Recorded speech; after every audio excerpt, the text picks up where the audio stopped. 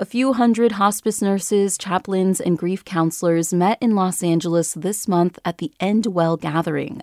Think of it as the TEDx conference for end-of-life issues. I love this conference because there's no small talk.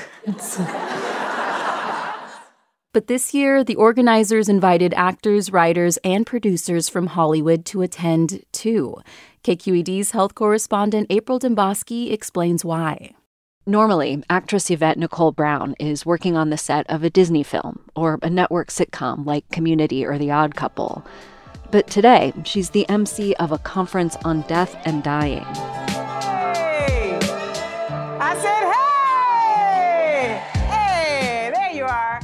If any attendees weren't sure of her fame at first, it became obvious when she introduced a palliative care doctor to come give his talk. Welcome, Stefan. He took 2 steps onto the stage, stopped, and asked Brown for a selfie. All right, let's do it.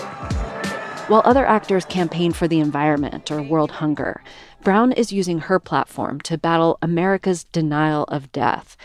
She often talks about caring for her mother and father before they died. My mother said, don't have a funeral because anybody that should have said something to me about how nice I was when I was here, I don't want to give them a chance to come and put on a show.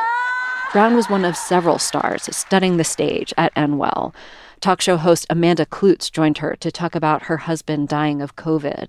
It's like with my son, it's like every time he does something or I have to make a decision about something, I don't have, Nick to discuss it with. And then, that hits you. Or even just dropping him off at preschool and seeing, another dad dropping their kid off. I'm like, like it guts you. Grammy-winning comedian Tig Notaro was there too. She spoke about having breast cancer.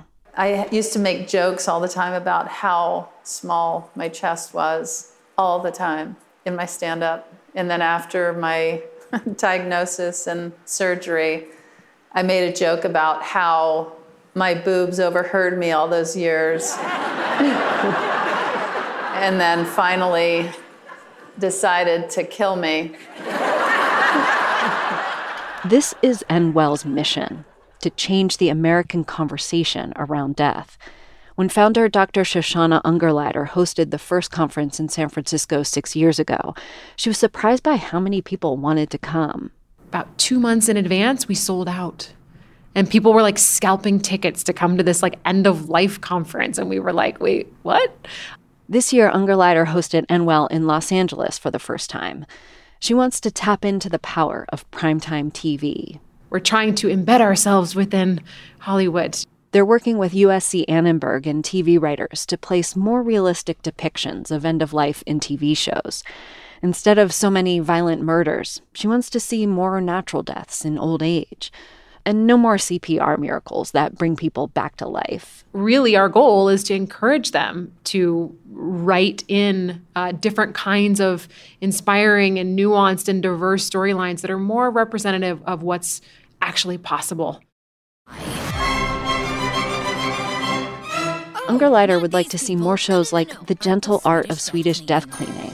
What is Swedish death cleaning, you say?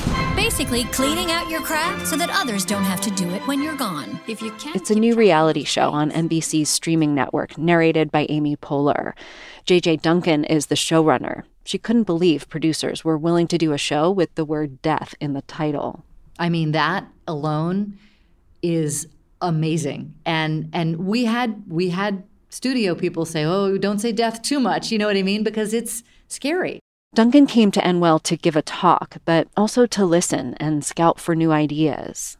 I hope that we can learn that death stories don't have to be sad or sappy or depressing. You can tell death stories and laugh and learn. Duncan says now is the time for Hollywood to dig into death.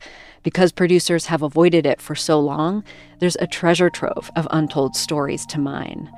For the California Report, I'm April Demboski in Los Angeles.